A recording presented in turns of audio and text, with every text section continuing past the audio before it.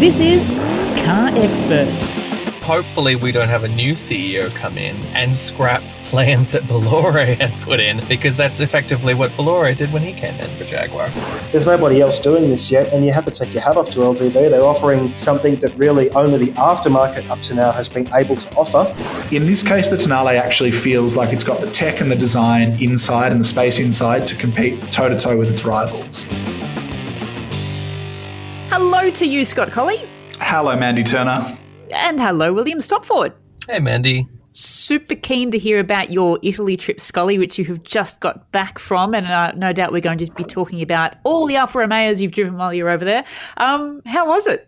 It was very short, which won't come as news to anyone who's done the international motoring trip thing before. I left on Tuesday afternoon and I arrived on Saturday afternoon back in Oz. So brief but really good fun. Got to drive the Tonale, which we're going to talk about later on.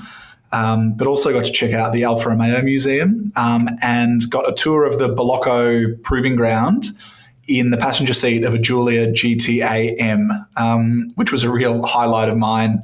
The driver goes, there's only one of you, so we'll go for the tour in something fun, and then proceeded just to be sideways and flat out absolutely everywhere.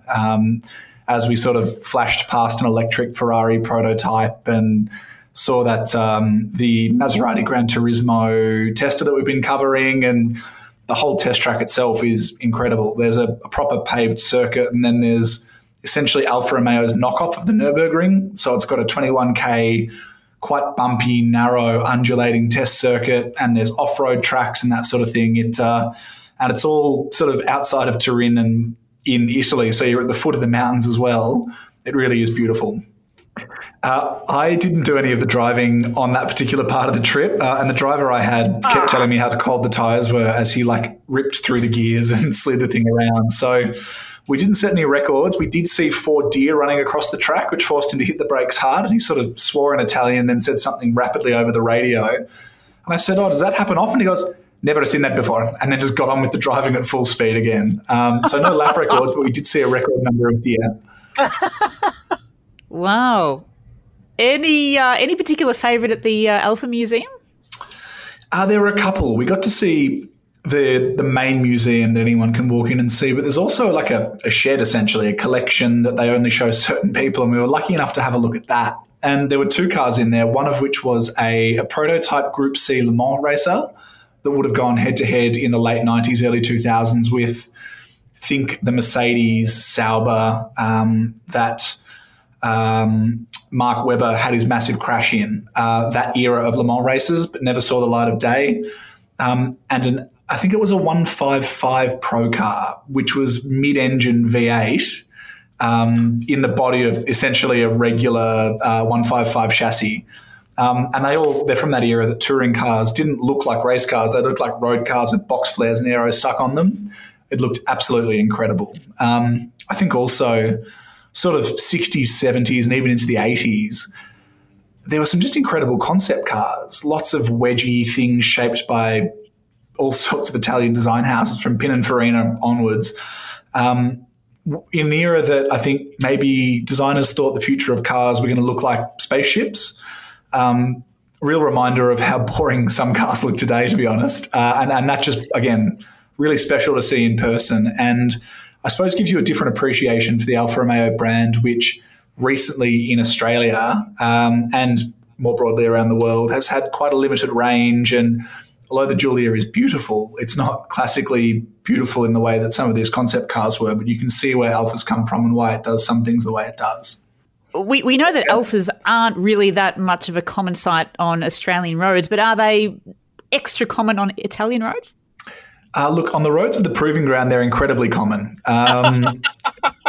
In the areas around there, definitely saw more of them than I've seen in Melbourne, and a few base Giulias and things in specs that you wouldn't normally see here.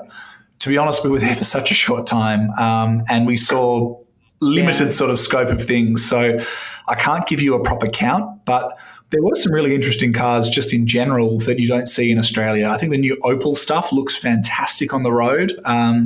To be honest, given the choice between that and some of the stuff we're getting from Citroën, I think we could almost turf Citroën and bring Opel to Australia instead.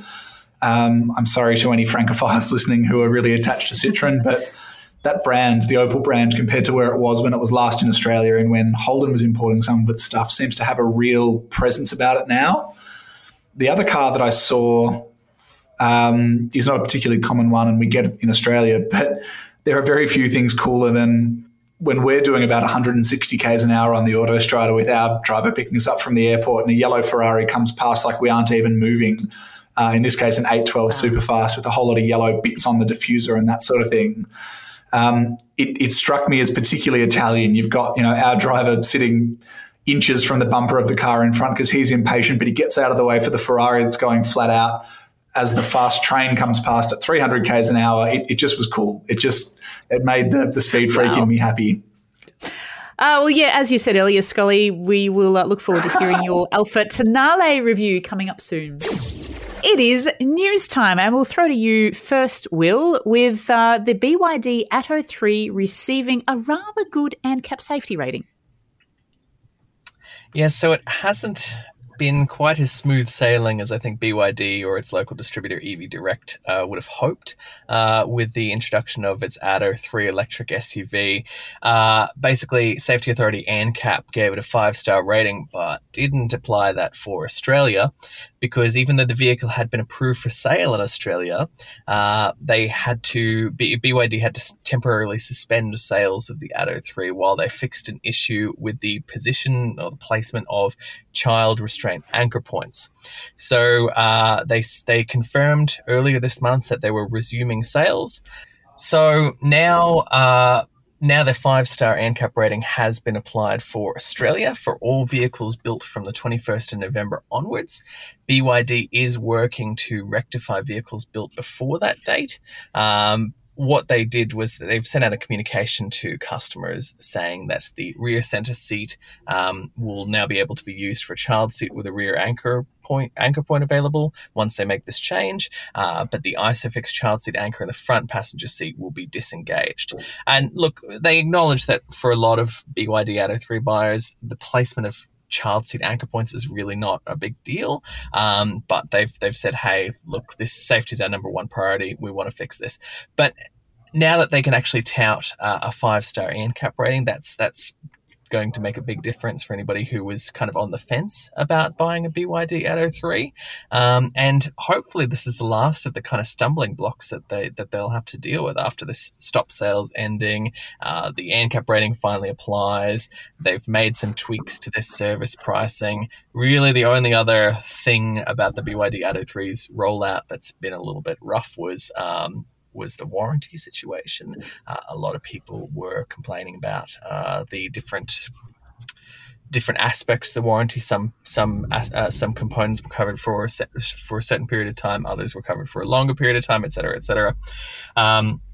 But ultimately, not the smoothest rollout for the vehicle, but it's well and truly reaching customers now. We're starting to see them on the roads, and hopefully, well, for their sake, it'll be smooth sailing from here on out.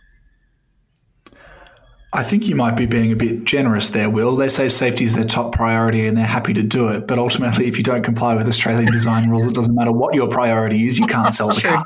So I do think it's worth mentioning that regardless of how BYD feels about what it has to do, it had to do it. It wasn't an option. It wasn't a choice. It's mandatory to comply with those rules. It was a bit strange that it had been approved for sale and then they realized subsequently, oh no, we need to actually fix this for it to be compliant. So you're absolutely right. But there was definitely stuff up there. Absolutely. I think the other thing worth mentioning and how you see this depends on your attitude. It could either be seen as a good thing because BYD has very quickly turned around and fixed a problem that, required working with government regulators and on-the-fly changes. And for a small company that's still finding its feet in Australia, that's a tough thing to do. I think the downside is, though, and we've seen with BYD and with EV Direct, its distributor so far, is that they have that startup mentality of moving really quickly and working things out on the fly. And when it comes to big, slow-moving government bodies and big purchases like cars, that's harder to get away with than it is with a phone or a computer or a tablet. So just like with the warranty, there are going to be some owners who are not necessarily heartened by the way EV Direct's gone about this. And I think the fact that this problem has arisen, even though the car was approved for sale and BYD's done the right thing by fixing the problem, isn't necessarily going to instill confidence in buyers who are on the fence about the Atto 3. You also have to consider the fact that, Honda, technically its HRV is a 4-seater in Australia. It's a 5-seater everywhere else, but Honda didn't want to invest the money in making it compliant with that particular Australian design rules. They just said, oh, it's a 4-seater. So to BYD's credit, they have actually said, okay, we will fix vehicles that have already been built so that it is compliant with this Australian design rule. Okay, so the next story now, Scully, I can't believe this. The Jaguar Land Rover CEO is leaving just after a couple of years in the chair. He is. Thierry Bolloré has only been at Jaguar Land Rover for 2 years.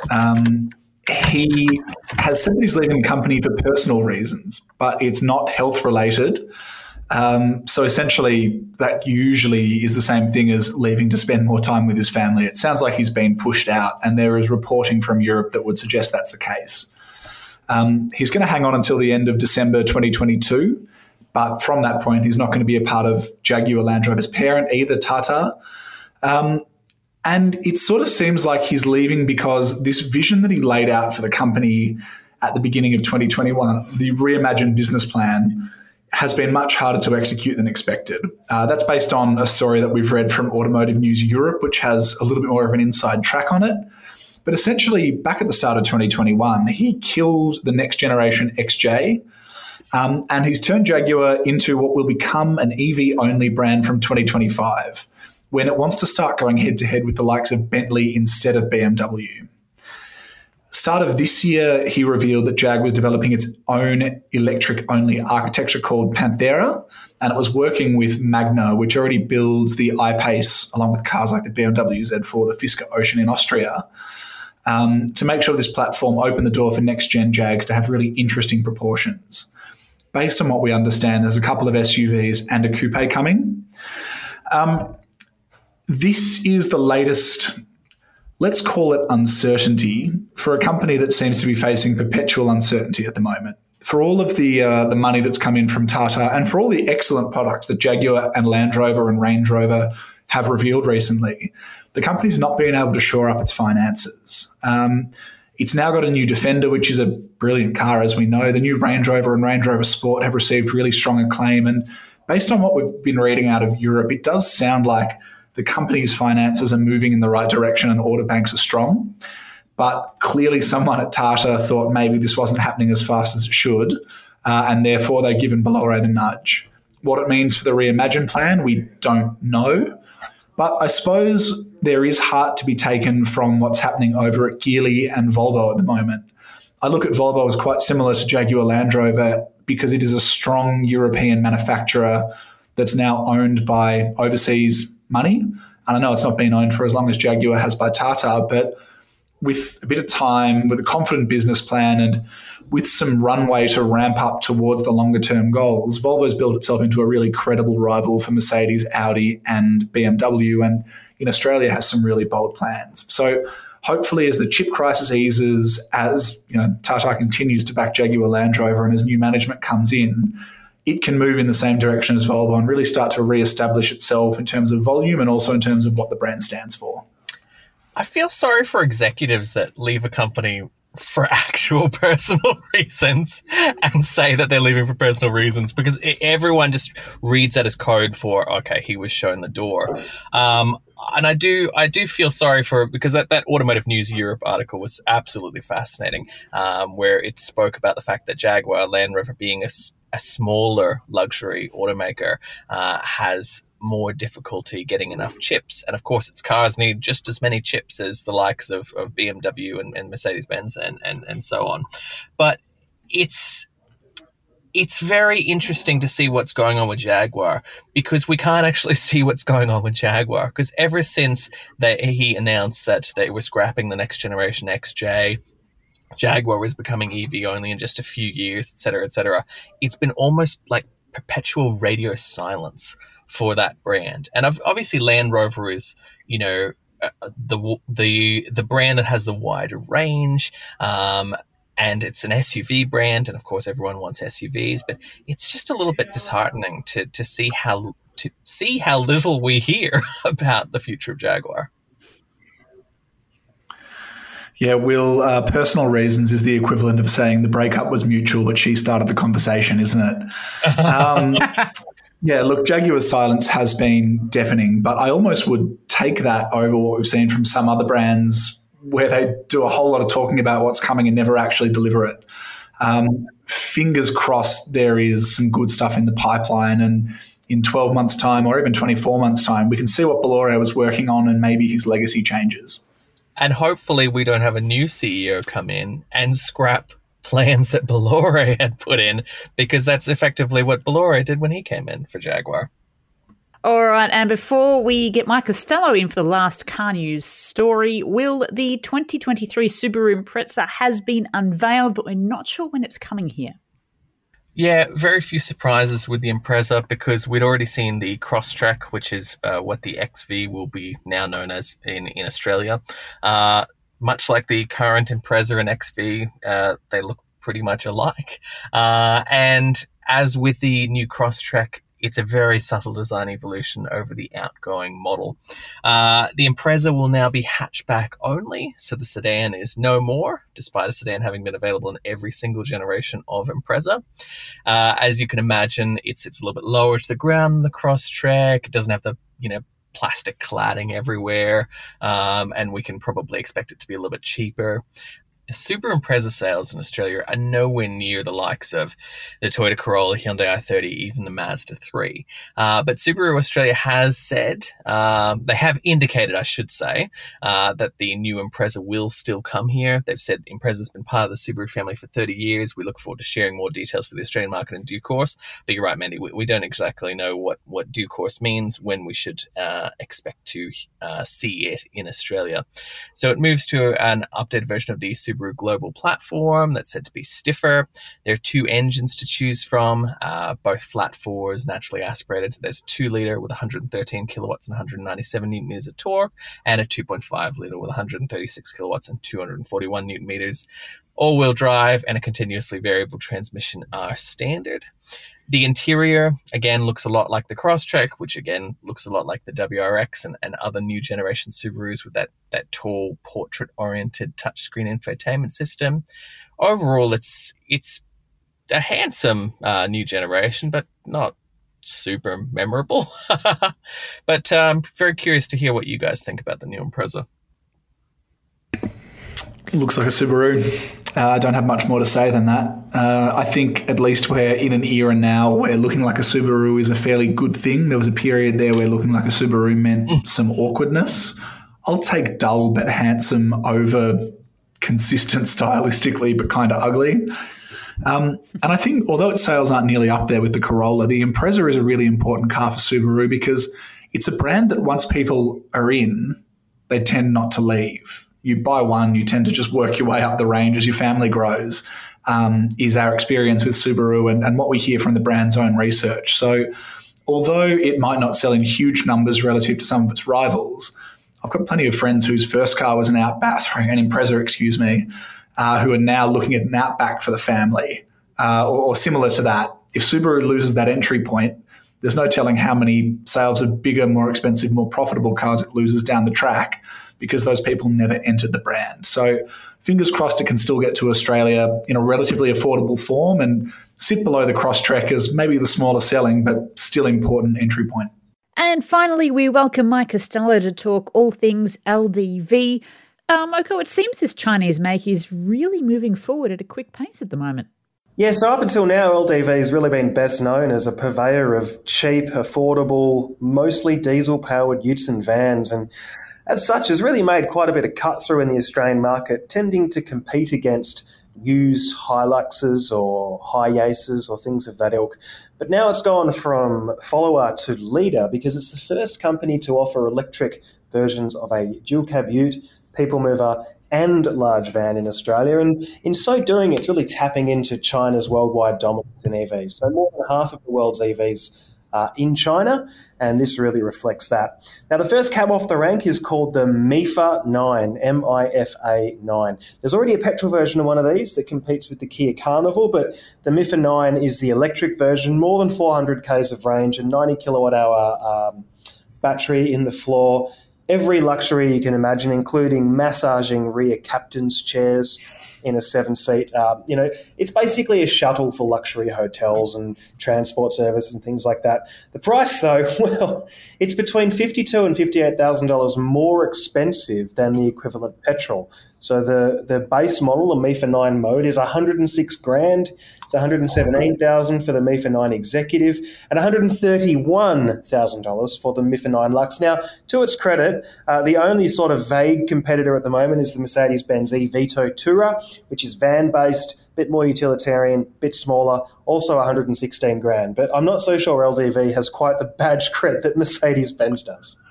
That was going to be the question I was going to ask, Moko. LDV's gone from competing with the likes of GWM and call it Mitsubishi with its Ute to taking on Mercedes-Benz with quite a challenging looking, and I'm sure it's got some presence in person, electric van.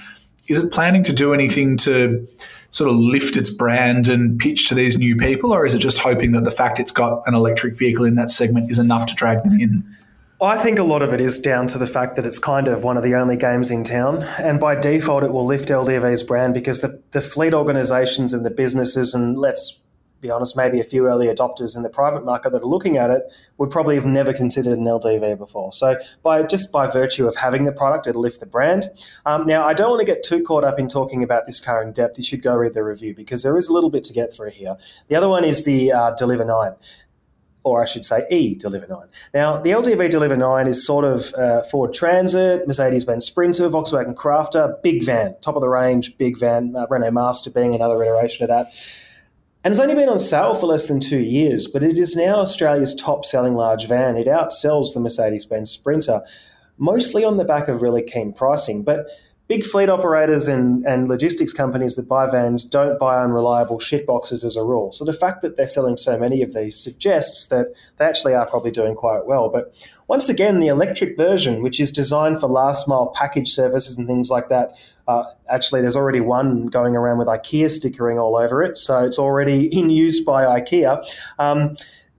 It's just so much more expensive than the diesel. So the diesel LDV Deliver 9, it kicks off at $43,490 drive away and tops out at $46,990 drive away.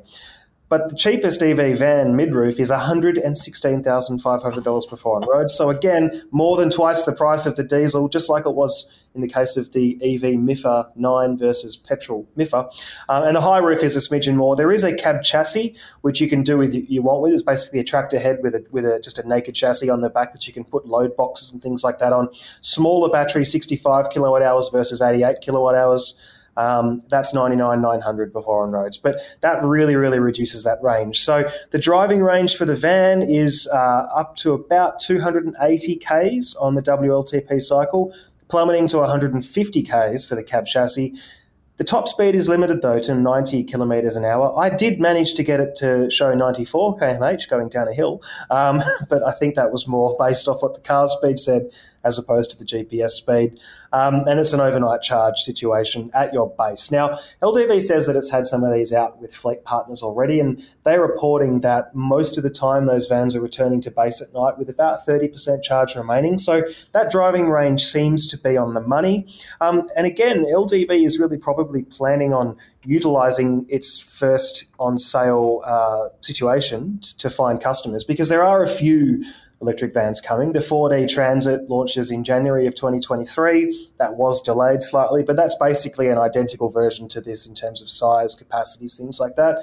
Mercedes e-Sprinter next gen arrives in 2024, and the Renault Master e-Tech also in 2024. Europe is becoming a real hub for electric vans, so there's a lot of these types of products that are coming to Australia, but right at this very moment in time, if you want one, once again, the LDV is sort of the only game in town at this size van part of the market. The one we actually want to know about, and I know it's not a Ford F-150 Lightning or a Rivian R1T, but is the electric Ute, because it's the first of its kind in Australia. So how much are you going to pay for the ET60 and what's it like to drive? Yeah, so I saved the best for last because, let's be honest, utes are what Australians really love. 3 of the top 5 selling vehicles are the Ford Ranger, Toyota Hilux, Isuzu D-Max. About 1 in 5 of all new vehicles sold are utes, most of which are dual cabs. Now, the LDV T60 Max with the diesel engine, again, has carved out a really good place. It's offering essentially a new product with a 7-year warranty that costs the same as a 5-year-old Hilux or Ranger. So you can really see why people are getting into them. But the ET60 is a different kettle of fish. So it kicks off at $92,990 RRP, or before on-road costs. So again, and I'm saying this for the third time, but it is more than double the price of the diesel on which it is based. It's also worth saying that that price puts it above the threshold for the Albanese government's proposed fringe benefits tax exemption, which would be a real, it's basically designed to incentivise businesses to buy EVs by giving them tax breaks. But this vehicle wouldn't be eligible to meet that policy as it stands because it's too expensive. And its price is also above the threshold for the various state-based rebates that we see around, like the $3,000 rebate you get in Victoria and New South Wales. The other point that I would make is that in New Zealand, and New Zealand is a much more advanced market for EVs, it has a far higher take-up of EVs than Australia does. But in New Zealand, the ET60 has already been on sale for some time. And in that market, it's $79.90 drive away New Zealand, which is $74,000 Australian. And then on top of that, you get an $8,625 government rebate. So I can't work out how it's 20 grand more in Australia than it is in New Zealand, considering it's the same thing. Which again, if I'm being a cynic about it, I'm thinking, gee, LDV has this market cornered all to itself, so perhaps it's pricing it accordingly. Do you know what I mean? I'm getting a little bit cynical in that sense. But let's maybe dig into the vehicle itself before we start talking about how it actually behaves. So under the bonnet, there's a lot of empty space. There's no front trunk or front just yet, but there is a half-empty sort of area where there's just a drive motor. 130 kilowatts of power, 310 newton meters of torque from a permanent magnet synchronous motor, driving the rear wheels. So rear-wheel drive is standard, not four-wheel drive like the diesel, and a couple of different throttle settings to make it go faster off the line or taper off to save energy. It's powered by the electricity stored in an 88.5 kilowatt-hour lithium-ion battery pack, which gives you a WLTP range of 330 kilometres claimed, which in the real world probably equates to about 300 Ks. That's based on consumption of 27 kilowatts per 100, or 27 kilowatt hours, I should say, per 100 Ks. An 11 kilowatt AC charge takes between 9 and 13 hours, depending on whether you've got a single phase or a 3-phase connector, and then you can top it up from 20 to 80% on a DC charger at 80 kilowatt in about 45 minutes for those back-to-base pickups. Now, commendably, it does have a 1,000 kilogram payload, so it retains that payload, but its towing capacity is pared right back to 1,000 kilograms, so in other words, almost pointless. And its top speed is limited to 120 km/h, which in Australia shouldn't be too much of a concern. Moko, on towing, did you get the opportunity to test the car with a load on the back, and did you get the chance to see what impact that has on range? Yeah, so this is why the reviews on all 3 of these vehicles are called quick drives, because it was a bit strange. So LDV, understandably, is really excited about this event. 3 brand new electric vehicles, price notwithstanding. It's a pretty exciting story for the company to tell, which made it all the more strange that they decided to hold the launch on a single day and with a lot of media attending, which meant that I got in total 12 minutes wheel time in each vehicle, and then the same amount in the front passenger seat in each vehicle. So 25 minutes per car.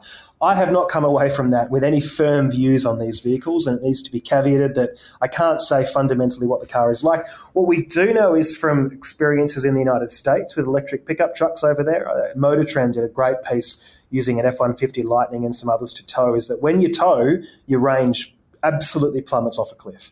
And so I would expect it to be no different for the LDV. I think anyone who's putting 1,000 kilos in the back of one of these is probably kind of missing the point. I don't think they're designed to lug really, really heavy things.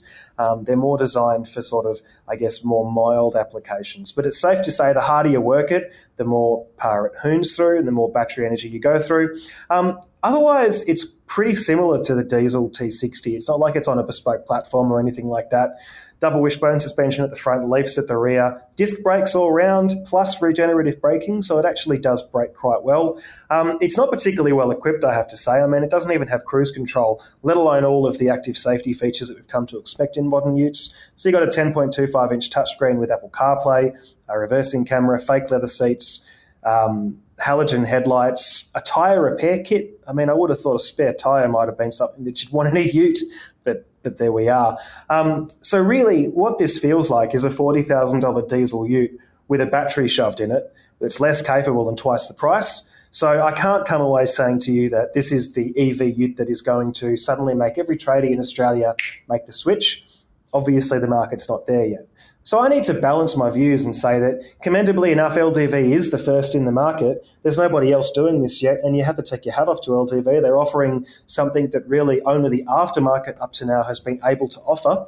But also, let's not go down the full evangelist route and pretend that by 2025, every fleet in Australia and every plumber that you call is going to be coming out to see you in a Chinese electric ute, because this product, it really isn't that product, if you know what I mean. So I could see how the eDeliver 9 would appeal to companies that have a large fleet of, say, delivery vans, for example. I could see with the MEFA 9, which, by the way, does that actually stand for anything? Is it just a made-up name? Because they capitalize it. I can see how that would appeal to certain fleets. But who is the ET60 actually targeted at? Is there a specific fleet market that LDV sees an opening for? Yes. So there are a number of government fleets, SMEs, now that have, and also bigger corporates, that have pretty firm emissions targets. Most of them are voluntary because there is no national fuel emission strategy in place just yet, although the Albanese government will be releasing one shortly. But there are a lot of big companies and big governments that have committed to offering lower emission solutions. And also, and again, I think the important thing to consider is part of converting your fleet to electric is you can't just do it overnight, because you need to work out whether an electric vehicle is going to do all the things that you need it to do. And so buying a few of them, putting them out there on a trial basis, learning, figuring out what you need to change, ironing out all the kinks and the processes can be useful. So there'll be a number of companies that look at this and go, right, I'll buy a couple of them for a few $100,000, a small outlay to a company at that scale. We'll get our workers in them, familiarise our staff with them, learn how we charge them and all that stuff.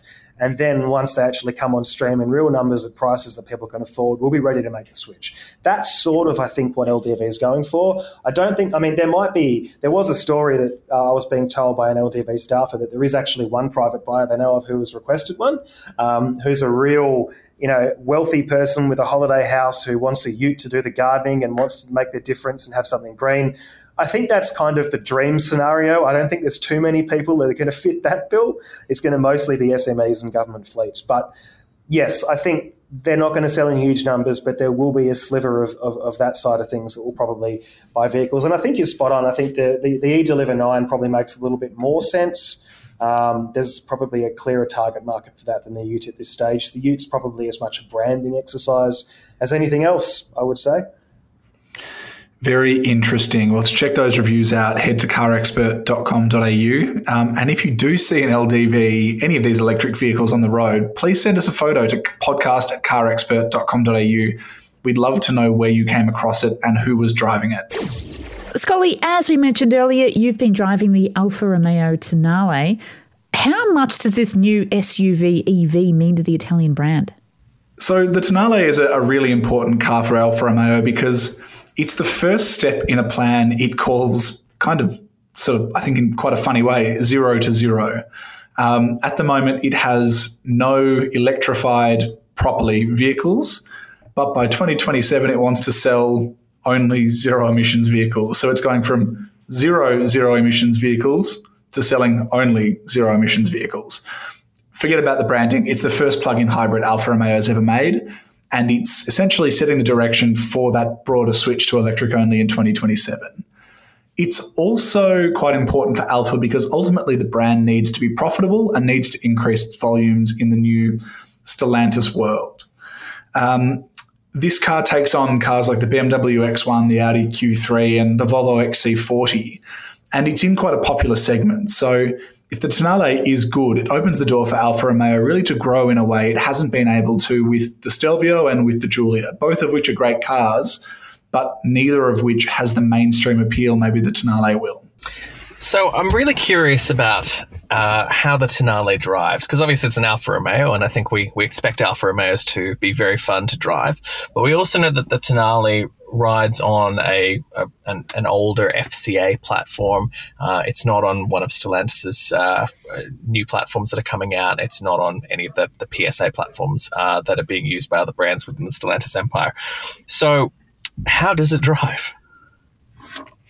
Yeah, look, it drives fine. I know that's not necessarily the answer that a lot of Alfa fans wanted, but it is a very competent, very capable small SUV, and the plug-in hybrid system's quite well sorted. Does it feel like a traditional Alfa? It doesn't, but ultimately where the brand is going, it needs less traditional Alfa and more appealing to the mainstream. So I think on all fronts a good thing. The plug-in hybrid system has a claimed range of up to 80 kilometres in the city, and we saw 55 Ks of electric driving on a loop that mixed a bit of Italian town driving with some motorway and some country driving. Realistically, that's a really solid electric range in the real world, and when you're driving with the electric motor, it's got enough punch to get you up and going. It doesn't feel particularly quick, but you can do a pretty good impersonation of an electric vehicle in this car. When the petrol engine kicks in, it's all pretty well sorted as well. So it cuts in pretty quickly. It's not too noisy. Occasionally, it'll sit at an awkward sort of engine speed where it'll rev and kind of buzz a little bit. That's not ideal, but what we've found with a lot of plug-in hybrids is because they're running small petrol engines that are tasked with doing a lot of jobs, it's quite difficult to make them refined and feel natural. So Alfa's done a pretty good job on that front. When it comes to the ride and handling, Alfa wears at great pains actually to point out some of the changes it's made to the platform underneath it. Ultimately, it's got a different track. It's got different suspension set up to some of the other cars on this platform, including the Jeep Compass. It's also got really quick light steering, which is a hallmark of the Giulia and the Stelvio. In the real world, it feels a little bit heavy. It weighs more than 1,800 kilos, and it's not a big car. So like a lot of plug-in hybrids, occasionally it can just sort of thump over little bumps and it floats around a little bit sometimes. But for the most part, it actually is pretty well sorted. It just does what you'd expect it to and kind of cruises along nicely.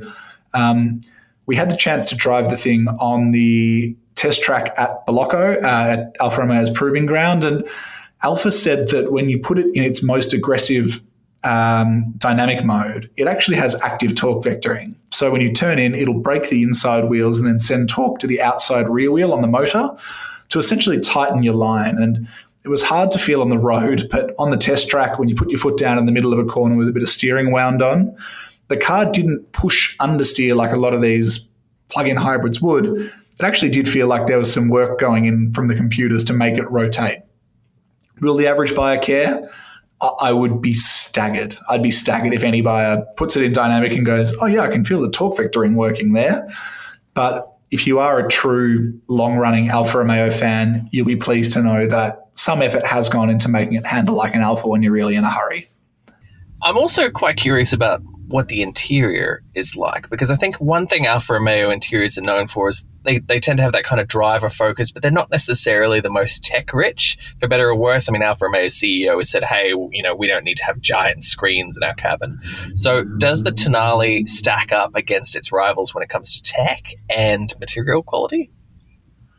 It seems to. Previous stuff from Alfa we've driven has been a bit of a mixed bag. The Giulia has a lovely cabin if you like driving because you sit low, the wheel is beautiful with those massive metal paddles, but the tech is nowhere near as good as what you get in the Germans. The Tonale moves in the right direction, definitely. It's got a central touchscreen running Alfa Romeo's version of essentially Uconnect, which is in Jeeps as well. Oh, sorry. It's got Uconnect 5, which is essentially Alfa Romeo's version of what's in the latest Jeep cars. And the system looks pretty good, works nice and quickly and is full-featured. It's still not up to scratch with BMW iDrive or Audi's latest system, but it's not nearly as far off as the system in the Giulia. And I actually really, really like Alfa Romeo's digital dash because not only do you get mapping and a trip computer and all sorts of info about the hybrid system, you can put it in a mode where it mimics the classic twin hood dials of an Alfa Romeo sports car with sort of nice green backlighting. It's essentially Alpha's version of what Ford has done with the Fox body Mustang. And it's a really cool touch that kind of plays into the brand's heritage without making it feel left behind. So on the technology front, it really is closer to the pack than ever. And I think even though the tech might not be quite on the same level as BMW or Audi, what makes up for it is the fact that the cabin looks and feels really quite special. The screen's angled nicely towards the driver. The steering wheel is straight out of the Stelvio, which on the one hand is good because it looks great, it feels great. On the other hand, it gives you these massive metal paddles that just get in the way and you'll never use, but that's the price of style. The seats feel lovely and they've got really nice sporty bolstering on them, and the general design is totally different to anything you get in any of its German rivals or in the sort of Scandinavian chic Volvo XC40. So really positive marks to Alfa Romeo on that front. The cars that we drove were all Italian spec. They all felt pretty good. There are nice soft materials around, although the transmission tunnel is a little bit flexy. Ultimately, the proof is going to be in the pudding with that when the car gets to Australia. But one of the things Alfa really did talk about was the fact that its quality hasn't been great previously and it needs to improve it. So I suppose acknowledging the problem doesn't solve it, but it's definitely a step in the right direction. And we're now hoping that that will pay off with better built, better feeling cars that arrive in Australia late in 2023 when the FEV touches down. Alfa spent quite a bit of time at the launch talking about the interior space, and it said that it could fit 4 1.9 metre tall people in the car at the same time.